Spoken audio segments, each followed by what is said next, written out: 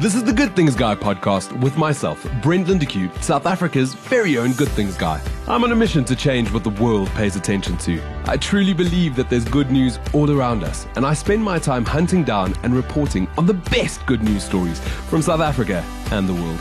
In the Good Things Guy podcast, you'll meet these everyday heroes and hear their incredible stories. Ross McElroy, the co-founder of Cars.coza, is extremely proud to have reached over 200,000 subscribers for the Cars.coza brand on its YouTube channel. Following this awesome achievement, the team has initiated a fantastic incentive just for lockdown.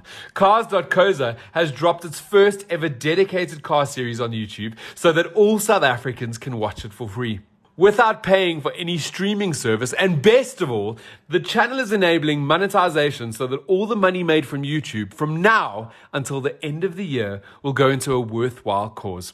We have Ross joining us today on the Good Things Guy podcast, and I'm excited to speak to him about this initiative and everything else that they're doing during COVID-19. Ross, welcome to the Good Things Guy podcast.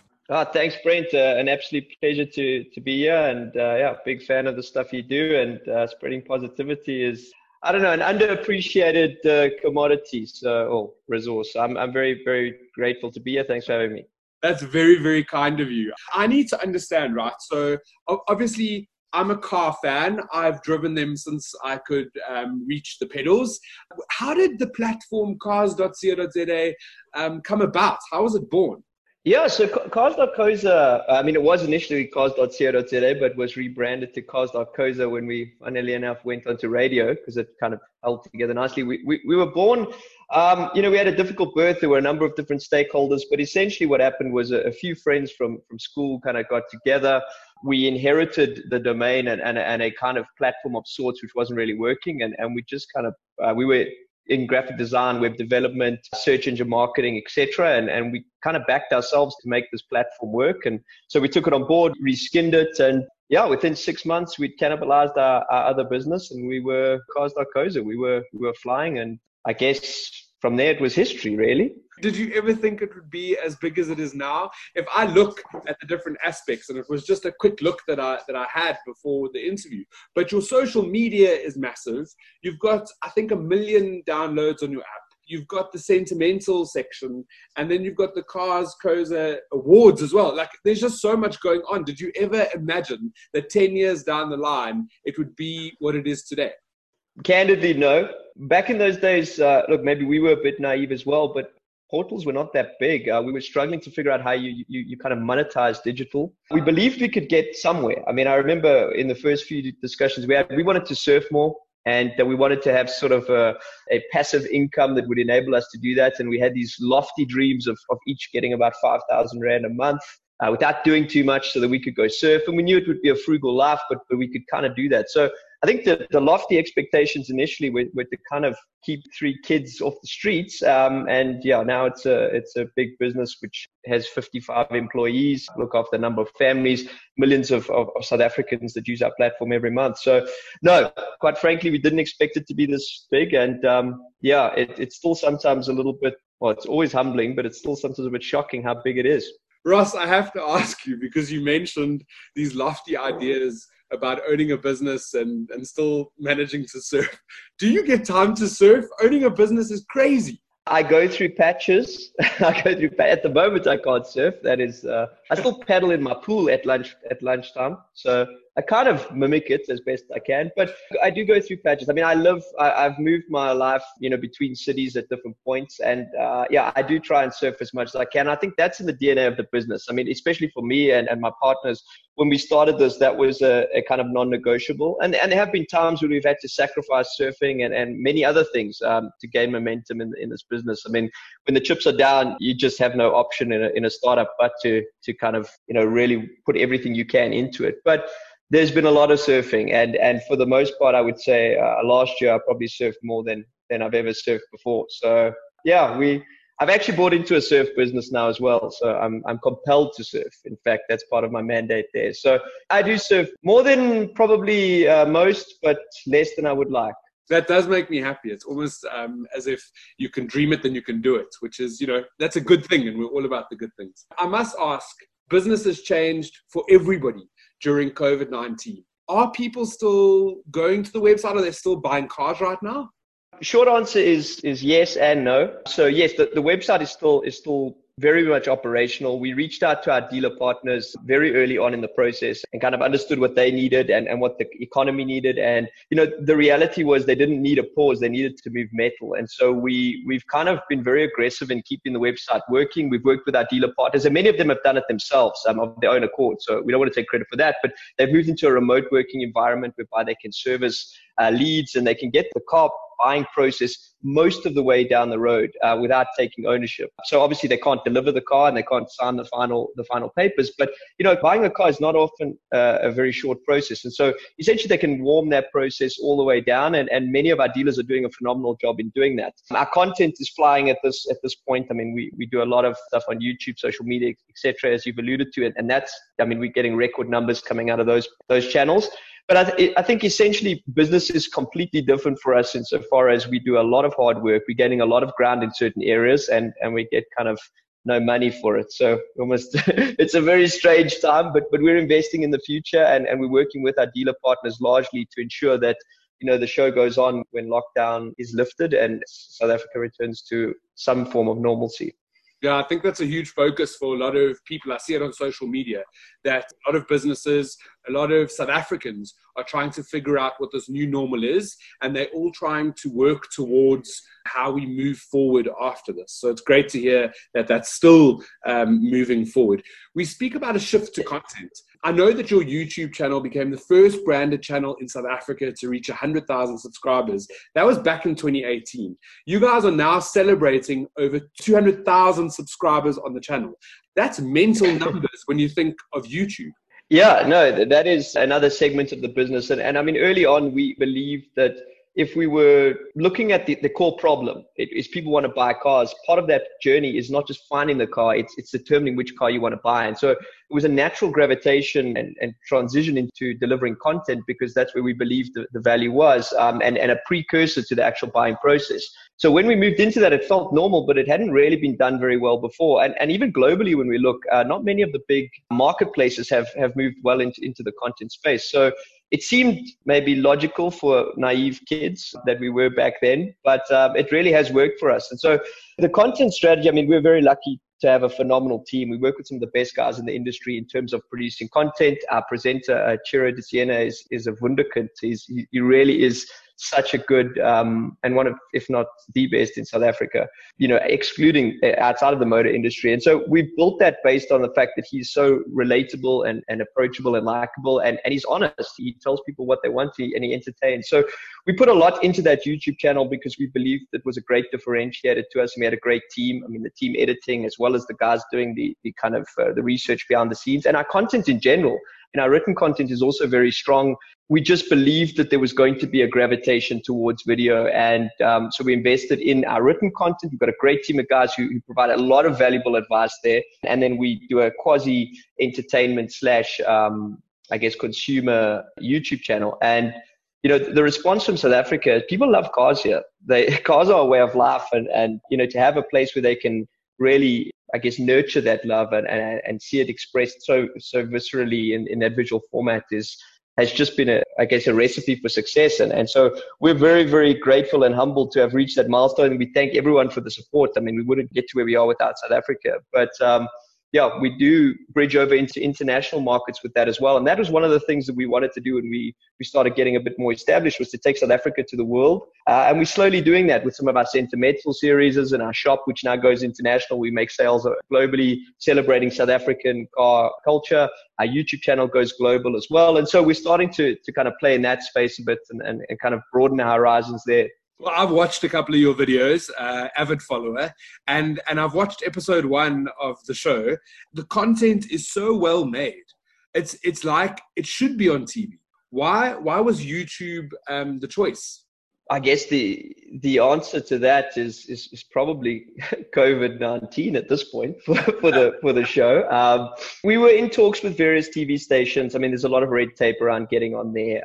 We were looking at various streaming services and trying to get things on. But one of the things that Cars.co always enabled us from the very start was it enabled us to do things our way. We wanted to do the things that we believed in, not what sort of the industries and kind of maybe a bureaucratic nature of how things have always worked. And that's kind of like, breaking the mold, being innovative. And so some of the opportunities that existed for us in pushing this content onto TV were a little bit hamstringing in terms of what we wanted to do. And we believed so strongly in digital. And at the point that COVID hit and we were all put into lockdown, we couldn't move forward with the TV series. And I mean, we've got a beautifully shot pilot. I mean, with a studio and with beautiful cars in the background. And we were going to sit on that for another extended period. And one of the things that we've as a business adopted in this lockdown is not to assume that it was a 3-week lockdown or a 5-week lockdown. The lockdown aside, we believe that the way of life of the world and potentially South Africa is going to change, and hopefully in a good way. We're going to see, a lot of things that were incumbent in society be challenged, and a lot of assumptions be kind of validated or invalidated quickly. And so the opportunity for us was, let's move and let's continue with our lives and let's continue to invest in our business and our country now, as opposed to waiting for some imaginary ending line or finish line that things go back to normal. And so we decided to launch it. We didn't have all the bells and whistles on the first show, but we thought that it was strong enough in terms of content and that it was something that South Africa needed. And we wanted to let people know that, you can move forward in this space, you can be productive, and you can still connect with people. But most importantly, we wanted to just create something that makes people smile. It gives them, 40 minutes of delight on a Thursday evening at 8:00. Sorry, that was a shameless punt. But that enables them to switch off from maybe not the reality, but just to experience artistic and kind of just general content delight. And so, yeah, we pushed to move it quickly. It showed hopefully innovation from our part. It showed that things can be done. And I think it was very much in the spirit and the values and the DNA of what our business stands for. And so, yes, it could be on TV. We'll see where things go down the line. It could be on a Netflix or a streaming channel. We'll see how things go there. But right now, we thought it was important that it was out there, that people could see it. And so we thought making it accessible to South Africans now when they needed it was more important than waiting on trying to get it into the perfect place. I really, really loved the first episode. I thought it was super, super slick and really entertaining.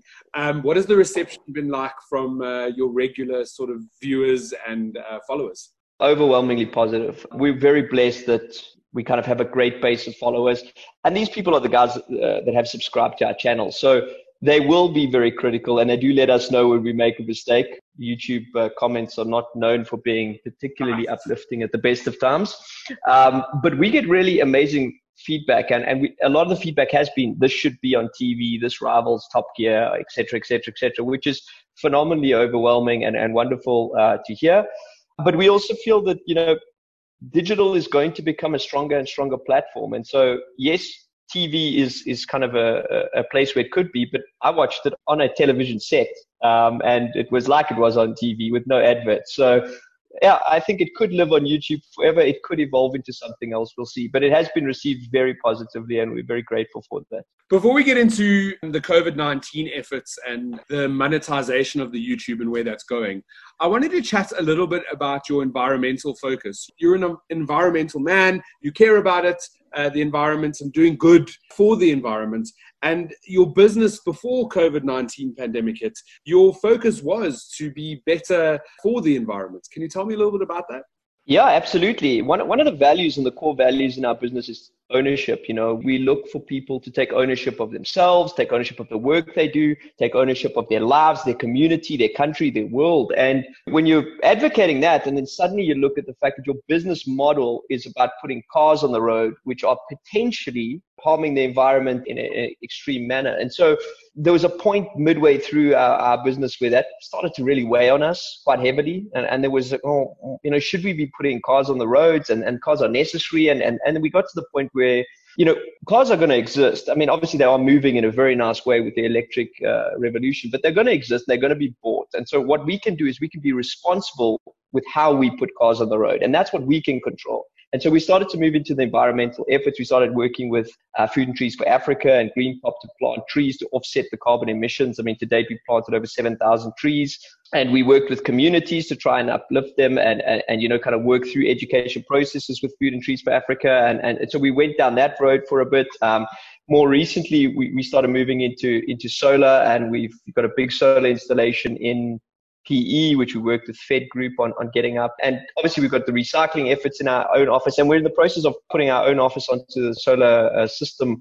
Essentially, we want to be a carbon neutral business. We do not want to be contributing negatively to the world, and we want to also be a business that inspires other businesses and individuals to kind of help to take care of this planet that we have, that we're all invested in and that we all have to take ownership of. And so yeah, we work to be the change that we would like to see from other people. And we don't have it completely figured out. We're still exploring that. And every day we try and be a little bit better at what we do. But yeah, it's definitely something we are passionate about. And we welcome any other ideas that are out there as to how we can be better at this. We've started to promote EVs. We've got electric charging stations at our office. And we want to walk this path and potentially, I guess, contribute in our small way towards a world that is a lot more sustainable and better for everybody.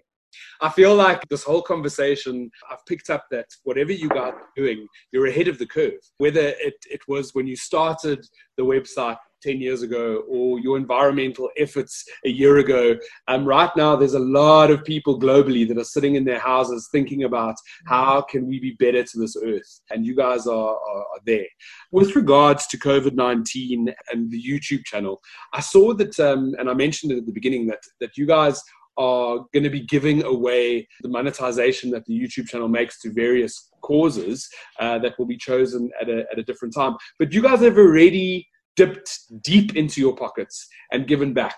Can we chat a little bit about that? Sure. Yeah. I mean, it comes straight back to that word I used earlier, ownership. If we take ownership of our communities and the problems, and when COVID-19 hit, firstly, we took ownership of the fact that our dealer partners were going to go through a tough space. So we went to the drawing board, we looked at what we could do, and we discounted our rates by 50% over that period to try and alleviate some of the pressure in our immediate community of businesses. We then looked at people that were going to be largely impacted by this. And I personally went down a road of trying to figure out a plan for creating a mask type of business and figuring out how that could work and how we could potentially get through it. And there was this weird feeling of restlessness and uneasiness within our business because we were all at home. We were trying to be productive, but there was obviously something going on outside of our four walls. And we wanted to help, but we didn't know how to help. And so we spent a fair amount of time, a better part of a week to 10 days, really trying to get a grip of it. And eventually there was a moment where we realized we can be a great enabler. We can do what we can do to enable the people that have the tools and the experience, the expertise, and the pipelines to actually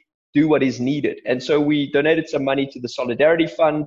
We donated money to Food Forward South Africa, and we donated money to Shout for Masks. And the reason for doing those three things was to enable government to execute the necessary elements that they need to in order to help this country to get through.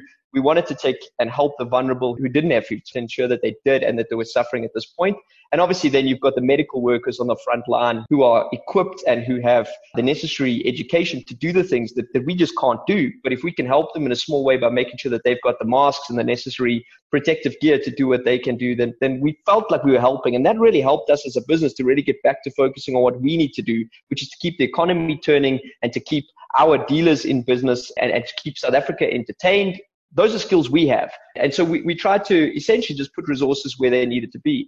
And with the YouTube channel, for a long, long time, once we had done this, we kind of done our donations, but we felt we wanted to continue to serve and we wanted to give ourselves a great goal. And so we aligned our efforts around the YouTube channel by saying we've never switched on advertising. It does not align with our principle because we are working to create a bond with our YouTube user. And now someone else comes and kind of jumps in front of that. But in a time when it's very difficult to get ad revenue and when a time it's very difficult to get revenue at all, we can switch that revenue on and potentially dilute a little bit of our relationship with our user for a great cause. And then for the rest of this year, whatever money we generate through that channel will be donated to a charitable cause, i.e. the Solidarity Fund, or if COVID-19 does pass in the next couple of weeks and or months, as we all hope it will, we will continue to help the country in the wake of it and to continue to donate to causes that we think are valuable. And that really for us was a great opportunity to give back, but also to give our team purpose, because it's sometimes really, really debilitating to be in your house and to realize that there are other people on the front line.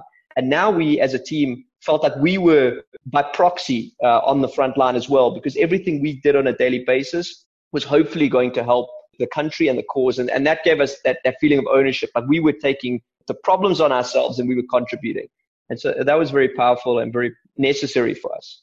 This is exactly why Good Things Guy and this podcast exists, is to showcase how you can make a difference and people that are making a difference in the country, because it inspires others to get involved. And that's really what I'm about, is about that active citizenship. I'm going to embed the episode 1 of the show onto the bio of this podcast, but I also need to put you on the spot and ask, when are we getting episode 2?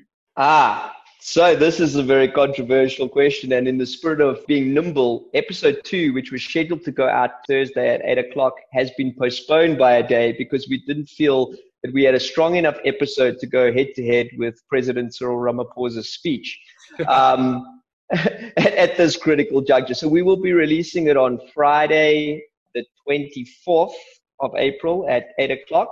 But episode 3 will be back on Thursday at 8 o'clock the following week. So we've committed to doing the show as is customary in traditional television. Thursday, 8 o'clock, we will drop an episode every week. Amazing, amazing, amazing. Whenever the new episodes come out, I'll continue to embed them onto this article so that people can pick them up and keep watching them. Thank you so much for giving me your time today and joining me on the show.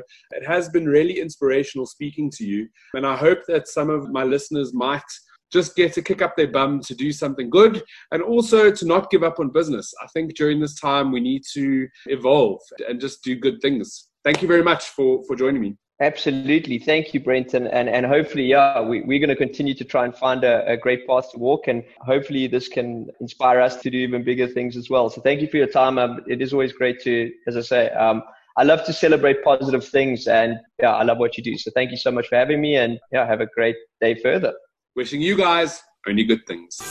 I'm Brent Lindeque, South Africa's very own Good Things Guy, and you've been listening to Good Things Guy, a Jackpot podcast. For more episodes or to subscribe, rate, or review my podcast, go to iTunes, Iona FM, or Google Podcasts. Be kinder than necessary to yourself and each other.